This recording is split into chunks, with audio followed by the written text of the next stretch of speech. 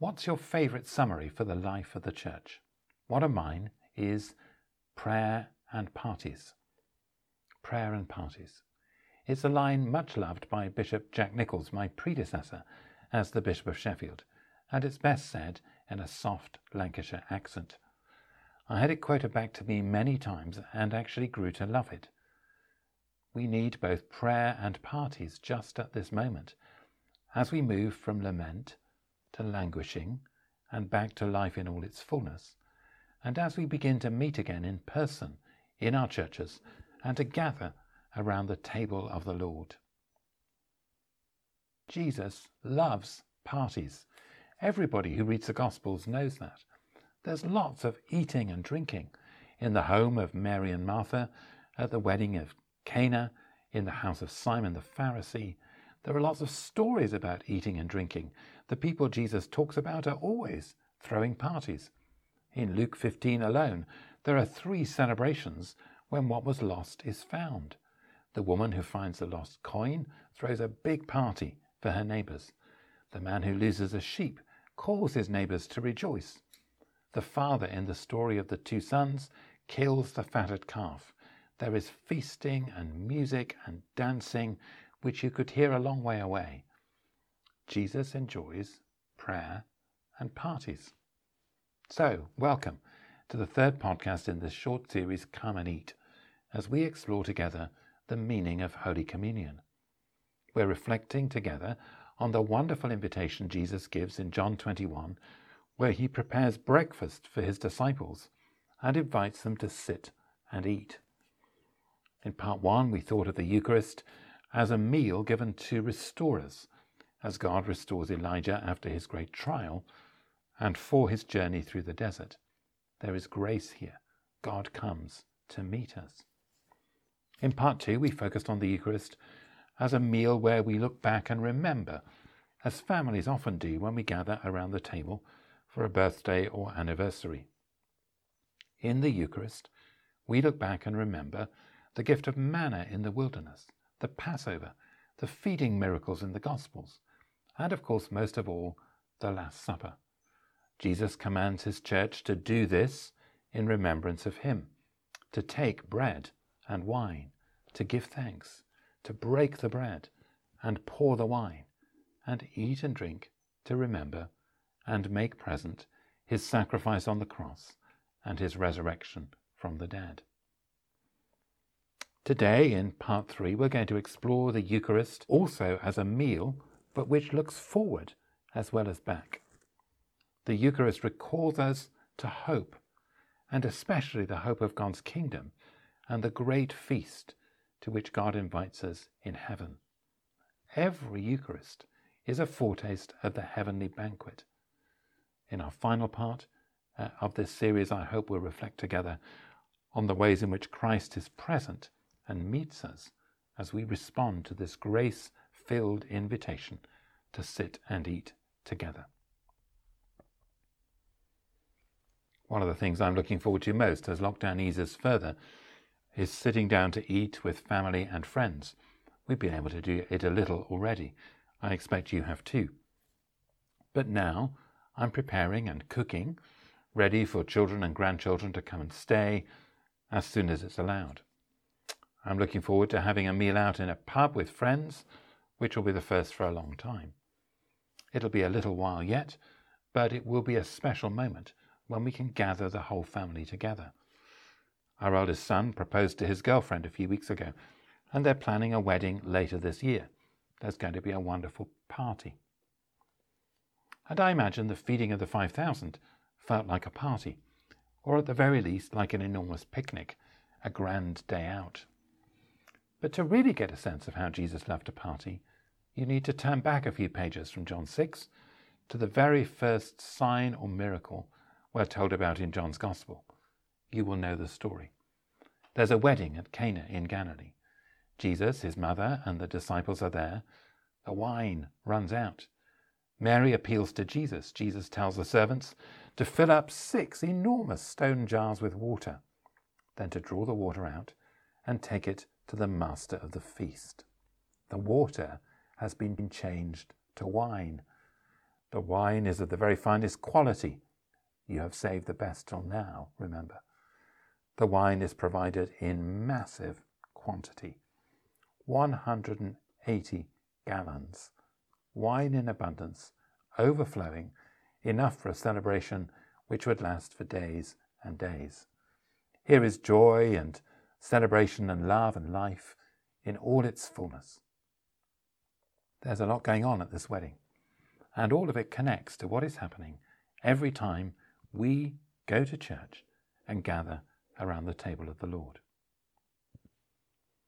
More than 700 years before the birth of Jesus, Isaiah the prophet sang this beautiful song about God visiting his people.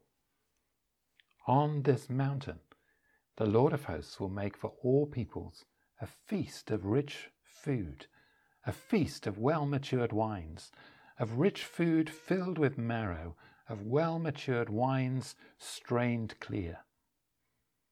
And he will destroy on this mountain the shroud that is cast over all peoples, the sheet that is spread over all nations.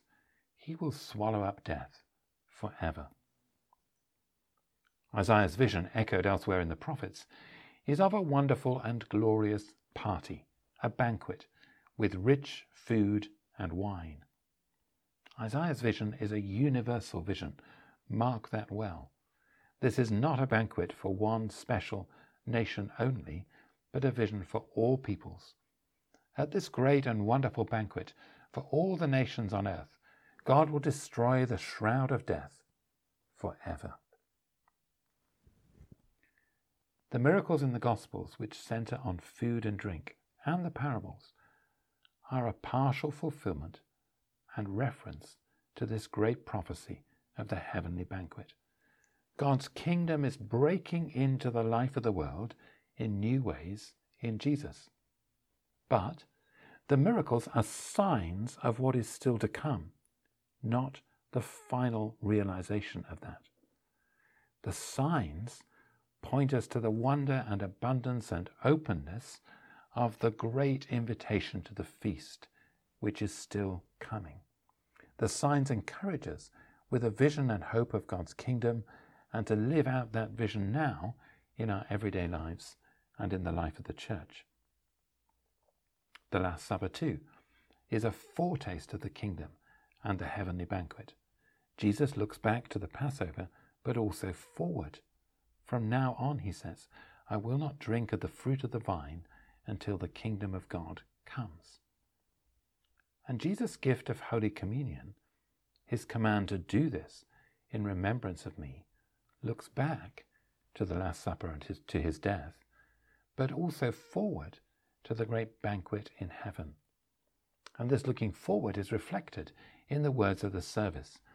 Send the Holy Spirit on your people and gather into one in your kingdom all who will share this one bread and one cup. So cleanse and feed us with the precious body and blood of your Son, that he may live in us and we in him, and that we with the whole company of Christ may sit and eat in your kingdom. Gather your people from the ends of the earth to feast with all your saints at the table in your kingdom, where the new creation is brought to perfection. We come to this foretaste of your heavenly banquet to be transformed by your grace and restored in the image and likeness of the risen Christ. As we regather as a church around the table of the risen Lord, what are we to draw from this very significant theme in the Eucharist as the meal which looks forward, a sign of hope and of the kingdom? Reflect with me on three key strands of meaning. The first is that the welcome and the invitation is for all the peoples of the earth, not just for some, and not just for people like us. The invitation to the banquet is for everybody without distinction. Christ's purpose, according to Ephesians, is nothing less than the creation of one new humanity, in which all divisions are abolished through the cross. Love bids us welcome, but love bids all welcome equally.